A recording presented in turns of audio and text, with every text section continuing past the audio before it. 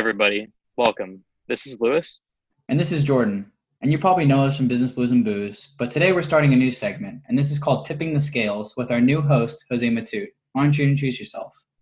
Yeah, thank you. Howdy, everybody. My name is Jose Matute, as Jordan already pointed out. I'm a senior at Ohio Wesleyan University, and I am majoring in political science and pre-law. Pretty exciting things. One of the shows that I'm hosting, or segments that I'm hosting on this show, is called Tipping the Scales, and I intend to, take this show into the direction where I talk about the current events that are happening, in the United States and, potentially in the world politically.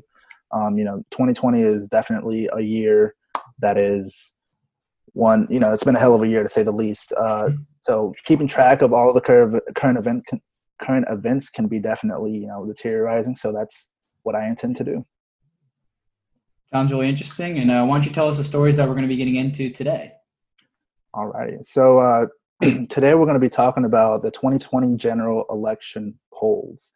So something fascinating that has been developing in the polls, fundamentally polls always change. We know that, polls can't really be reliable, to the highest degree at times.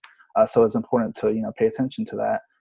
But, in the political world, something that's developed is Trump is losing support among older voters. And just to put in, just to give a little context, Republicans have counted on this cohort to seize their victories when it comes to elections. The senior citizens are people who come out and vote. They're people who obviously make up, the biggest cohort in the electorate. And polls are showing that Trump is slipping in the polls. And I was reading an article, which is the 538 article. And what this article did was it essentially accumulated 48 national polls, head-to-head polls. And they averaged it. They came out with a mean. And it came out to be that, Trump was trailing Joe Biden by 1 point amongst senior citizens. This is very bad news for Trump campaign. So I do want to start with a little bit of context. So, we'll be able to understand the issues that I'm going to be discussing. So we all know that Donald Trump won the election in 2016. He won the swing states of Michigan, of Pennsylvania, of Wisconsin, of Florida, and that essentially gave him the victory over Hillary Clinton electorally. Donald Trump also won the Electoral College by a vote of 304 to 227 over Hillary Clinton. However, although that might be true, it's a little bit misleading, and I want to jump right into why I think it's misleading. Before you do that, would you mind just kind of describing real quick the Electoral College in just a quick summary of just how that works and why it's important? Definitely, absolutely. So the Electoral College is essentially, the way that we appropriate votes to candidates. So there's, a two-party candidates. We're on a two-party system. There's a Democrat and a Republican, and each state gets allocated a certain number of electoral votes that is, determined upon their population. So for example, California is the most populous state, so they get 55 electoral votes. Texas gets 45 because they're the second biggest populous state. North Carolina, my state, 15, Ohio, 18. So it really does go by population. So back to the misleading point, whenever you take a look at, whenever you go to Google and you Google, 2016 Electoral College map and you see the results, you're going to see that it's a whole bunch of red and a whole bunch of blue. And, the red, vastly outweighs the blue. Again, back to the point that in the question that Jordan brought up, this goes back to the population. Territories don't vote, so it really does determine on the population of, other states. So that's misleading in its nature. Another point is, the Electoral College win that Donald Trump had over Hillary Clinton. When we take a look at the individual states that he won, and I want to pay specific attention to the swing states, Michigan, Pennsylvania, Wisconsin, and Florida, which gave him his electoral win, you will see a common theme.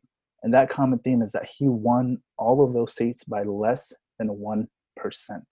Less than 1%. And that's, less than one? So what states was that? So Michigan, Pennsylvania, Wisconsin, and Florida.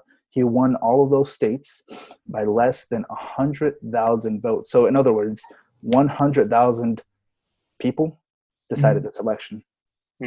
So are you kind of, with those states, are they typically ones with a high? So you said that basically the states with the most population have the most electoral or most people that for their state. So you said Right. California has 55. Hmm. So is Wisconsin, Pennsylvania, Michigan? Are those states with a lot of votes? Right. So I think Lewis can probably talk about how many votes Pennsylvania has because I really don't know off the top of my head. But I I know believe we are 20. I think it's 18 plus 2. it is. I think 20 is correct. Michigan has 12. No, they have 13. I think Wisconsin has, it's up in the double digits. Florida has 29. So that's okay. So Florida is a really high number. Yes, Yeah, because okay. very relatively. populous. So, again, to, go back to the point that, Trump won this election and it was essentially in the hands of 100,000 people, just to put it into perspective, Michigan, he won the state of Michigan by not even a fraction of 1%. He won it by 0.2%. A lot of people are usually discouraged when it comes to voting, they're like, my vote doesn't matter. But in Michigan, your vote mattered, Pennsylvania, Trump carried Pennsylvania by 0.7%. Again, not reaching that 1% threshold. Wisconsin, 0.8%, and then Florida, which historically has been a swing state, yes, but it's leaned Republican, historically, in the last 10 years at least, and Donald Trump won it. So to put it in context, if Hillary Clinton had done better, just 1 percentage point in each state, she would be the sitting president of the United States at this moment. So, I say all that to say this. Trump doesn't have wiggle room to lose supporters right now, and we can't get that information by just looking at an electoral college map or by looking at the numbers at the end of the appropriated electoral college votes. So diving into the voter behavior that I think is so fascinating, and especially in the political world, Trump is seeing a decline in support among older voters, and again, this is an absolute key group that got him elected in 2016. We already talked about how crucial each and every vote is for Trump. This is bad news for the campaign. A 538 poll did another analysis aside from the one that I already mentioned. What's a 538 poll? So 538 is a platform. Okay. It's kind of like CNN or the New York Times, but they do analysis on polls. Okay. So again, they combined 48 national polls and it had Trump and Biden essentially tied. But it's important to note that the 48 polls that they got together and accumulated and got a mean from them, this ranged all the way from August the 1st, 2019 to today. And with all of those combined, and remember, the inflection point in voter behavior was seen in the last 2 months, essentially when the coronavirus peaked in the United States, some would say, right? So the fact that Trump is still, losing to Joe Biden or essentially tied amongst a group that was his strongest base, that spells worry for the campaign. I know I've said that a lot of times. So just to put it into context as to how important this group is, President Trump beat Hillary Clinton by 13 points among senior citizens aged 65 and older, according to exit polls of the 2016 election. So are these older people, is that typically a large amount of the voter base? Yes, it's the largest amount cohort in the electoral college. Yes. So again, Trump beat Hillary Clinton by 13 points among voters 65 and older. In regards to Joe Biden, he is trailing him by 1 point. In regards to those 55 and older, which is a slightly different group, Joe Biden has a 10-point lead, which is a cohort that Trump won by 10 points against Hillary Clinton. Now, I mentioned battleground states a lot, and I mentioned it for a reason because they matter, right? Florida, Pennsylvania, Michigan, Wisconsin, North Carolina, and some even say Arizona are absolutely crucial for the president now. Arizona has come out with a whole bunch of polls that have indicated that they're shifting blue. So what kind of way does Arizona swing typically? Are they more of the Democratic side or more of the Republican side? Republican. So this has definitely this developing, analysis on Arizona and news is definitely something that, Democrats are watching closely. Arizona usually is not a state that Democrats usually campaign in. as California is not a state that they campaign in, because they know that usually the trajectory of that state is going to go, as it's always been. It's not a battleground state or a swing state, which can go either or, right? But now, according to a lot of polls that have been conducted, they're saying it's in play. So, Florida, specifically Florida, we were just talking about the electoral votes that each individual state has. Florida has 29. So if Trump does not win Florida, I think that he's essentially wiped off of the map. That's what I think, right? So I did take a look at a couple or three polls that came out of Florida. One of them was amongst this, older cohort, and then the other one was essentially just a general election matchup, right? And it's important to have, more than one poll to, kind of test the reliability of those polls, So a Fox News poll has Trump and Biden tied 45 to 45 among voters 45 and older. Another Quinnipiac poll has Biden leading Trump by 10 points among those who are 45 years old and older. Meanwhile, in 2016, again, to point back to context, in 2016, Trump won voters in Florida aged 45 and older by 13 points. And those aged 65 and older in 2016, he won that over Hillary Clinton by a whopping 22 points. So with Fox News, Fox News is typically more of a conservative news network, right? Absolutely. Or maybe Republican is a better word. So they typically are, very in favor of Trump, that's okay. I'm not giving an opinion. But so for them to kind of come out and say that they are neck and neck, essentially, that's got to be a big deal, right? Absolutely. And, another fascinating point is that Brad Pulcini, I think is his last name, but Brad, he is the campaign manager of the Trump campaign, right? And usually campaigns, they don't really like to rely too much on outside polls. So what they do is they spend a lot of money and they do internal polling. So the GOP and the Trump campaign kind of teamed up, and they went out and started doing polls in these swing battleground states. And Brad came back and presented this to Trump, and it showed that he was trailing the vice president by a lot nationally. So, it's a common theme and a common trajectory for sure. So again, just to, top the voting and conclude the voting aspect of what I'm talking about, if Biden, again, maintains this trajectory, this lead over Trump over this cohort, it would represent a major shift in the voting behavior of older Americans, especially given the little time. So we already talked about why it's so fascinating in the political world, changing voter behavior in so little time. Of course polls change, but this crucial and this large in this little time, why is that? So, I've been doing a lot of research, and I've been seeing, what the Trump administration is doing at this moment that, could explain the shift in votes. And I've kind of divided it up into two areas. A, his character and how he conducts himself, and B, policy. So let me just start with policy first. So Obamacare. I'm sure everybody knows what Obamacare is, right? Aside from, all the political rhetoric, it's very popular among senior citizens. I do also want to note a fun fact. Obamacare is called the Affordable Care Act, of course, but the Republicans labeled it Obamacare because they assumed that Obama was a very unpopular president and a very polarizing president for the purposes of the 2014 midterms in hopes to win the House and the Senate. Unfortunately, it backfired because it's very popular. So a morning consult poll asked older Americans who they trust to protect Medicare, Social Security, and Medicaid. 46% of the people said that they trust Joe Biden. 41% said that they trust Trump, and these are older citizens.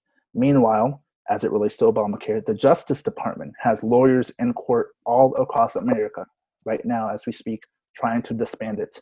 And again, it's not aging well, given the situation that we're in, a global pandemic, So taking a step away back from healthcare, healthcare is one of the most important issues in the electorate at this moment. It's essentially what gave the Democrats control over the House in 2018. So we know that this is not aging well with senior citizens. Other reasons why, we're seeing this change in voter behavior may be coronavirus-related gaffes. So, we all know the press briefs that the president has had. He's had many, many, many gaffes during his briefings.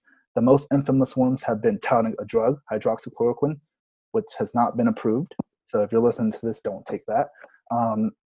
In the infamous press conference where he mentioned, people should consume disinfectants. Aside from that, I think that's pretty self-explanatory. The president has attacked reporters, and older citizens have stated that they don't like that. They don't like that kind of character. And just to briefly mention other related, issues that might relate to why older citizens are, turning away from the president. Reopening the economy early. We have lost 91,000 lives in the United States because of this virus. And we also know that the most vulnerable population are older citizens. So talking about opening during Easter, talking about opening, early, even during the peak, that's not going to sit well with citizens. They don't want to die, So that could, result in that. So to kind of just put this in like a quick summary perspective, basically, Obama made this Obamacare, which is the Affordable Care Act, which is giving health care to everybody, essentially, that if you can't afford it, you can afford to have health care with this bill, right? In a nutshell. I know this is a simple and this is not right. analysis view, but so he basically tries to make it so that everybody can have health care, basically. Trump is trying to get rid of it. We go through this pandemic, and most of the people who probably need this Affordable Care Act might be people who are older citizens. Therefore, you say it's not sitting well, it would be because he's getting rid of the health care that would be essentially free or very cheap for them. Absolutely. In a time where we're in a pandemic where healthcare is pretty essential. Absolutely. Okay, I'm just clarifying, making sure. Absolutely. And that's, again, that's not sitting well with senior citizens. Another, and I don't think this really has much influence in necessarily in the senior cohort that we're focusing on, but it does have an influence on polls, I believe, national polls, attacking governors, right? Over the course of this pandemic, governors have made a real name for themselves. The New York governor, the New Jersey governor, the Michigan governor, the Ohio governor, poll after poll after poll. It's showing that, people are satisfied with the way that their governors are responding to the virus. So Trump attacks, Gavin Newsom, the governor of California, who's wildly popular. His ratings are up to 85%. I think it's the highest ratings in the country. The New Jersey governor, the Illinois governor, the Michigan governor, all of these governors are very popular right now. Trump went as far as to tell the vice president to ignore a phone call by, Governor Whitmer, Gretchen Whitmer of Michigan, because he believes that she was nasty to him. And she was calling to ask for PPE. And to top it all off, the Trump administration is understanding of this. They understand that they're not doing well amongst this cohort. So what are they doing to fix it? So some steps that they have taken are shortened press briefings. They went as far as to, and I think this is actually the funniest one. They went as far as to signing an order stating that May would officially be declared as Older American Months to try to reel in that base. They had Vice President Pence take the initiative to personally deliver PPE to nursing homes. And they've been airing negative attacks on Biden, stating that he would cut Medicare and Medicaid and Social Security to try to reel that in. So what you kept talking about PPE. Just to clarify, what is PPE? PPE is protective equipment. Okay. Protective equipment that nurses and hospitals need to be able to be safe from the virus, like masks, gloves, etc. Okay. And this governor was calling the vice president, asking for help for these medical supplies, essentially. Yes. And the president was saying, don't answer the call. Don't respond to the woman from Michigan. And then that phrase went viral and everybody started printing shirts saying the woman from Michigan. And just to bring it all back, so Michigan, we talked about, was a war ground state, which, again, just to clarify, is saying a state where it's a swing state, essentially. It could really go either way. It's where a lot of the vote can be determined by. So he's telling this to a governor who the state is a battleground state where it can really be dependent on where he's voting.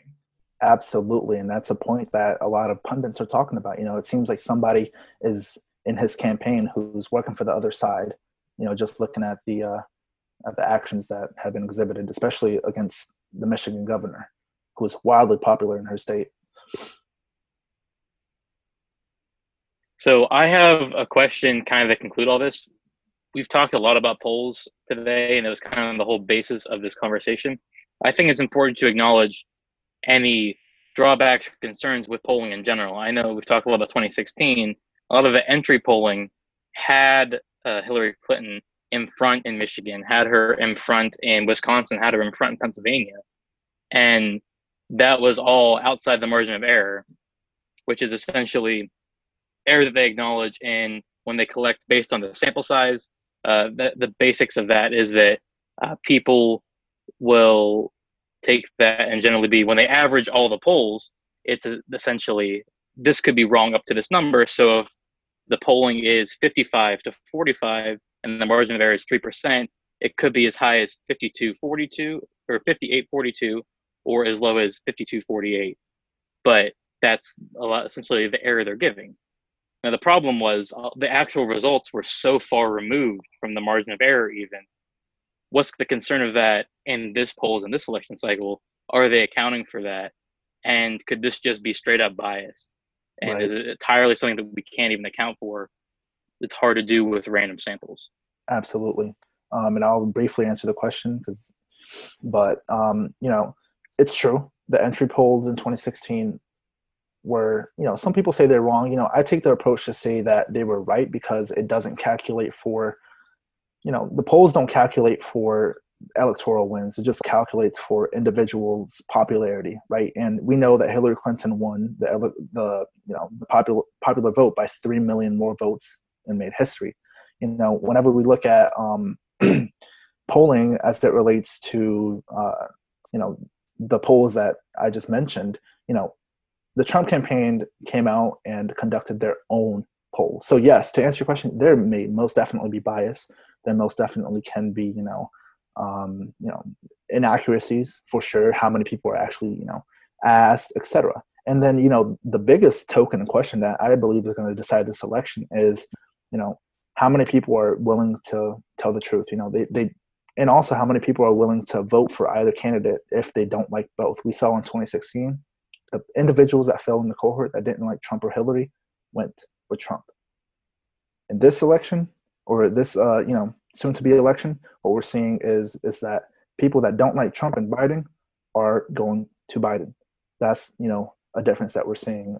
But to top it all off, yes, I think that the internal polling from the GOP and the Trump campaign, I think, gives legitimacy to the polls that we're seeing that he's in trouble.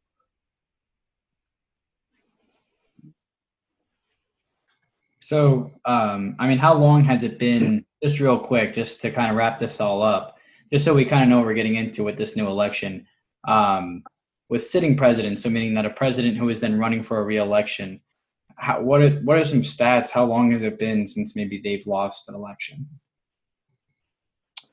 I believe Lewis has that. Yeah, up. So the last sitting president that lost was in 1992.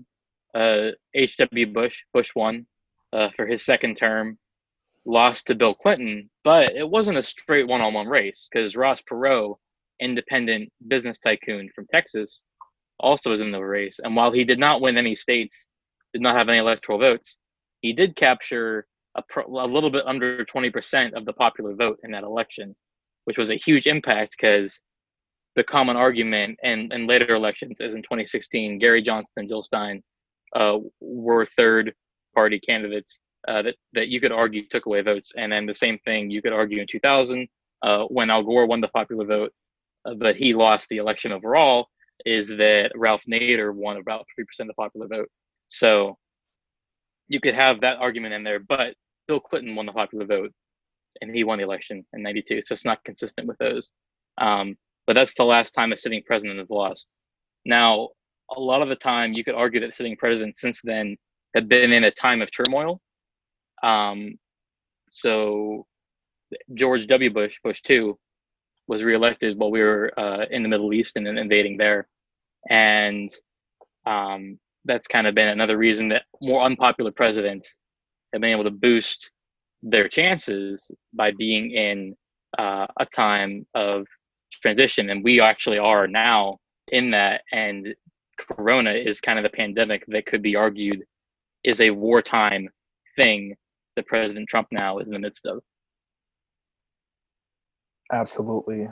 So, just to top it all off, polls are definitely, people can have skepticism of them, but they're still a really good indicator, and frankly, one of the best indicators that we have as to how campaigns are doing. So we'll definitely be watching the 2020 race, and we'll definitely be keeping you up to date and, tipping the scales of justice for sure.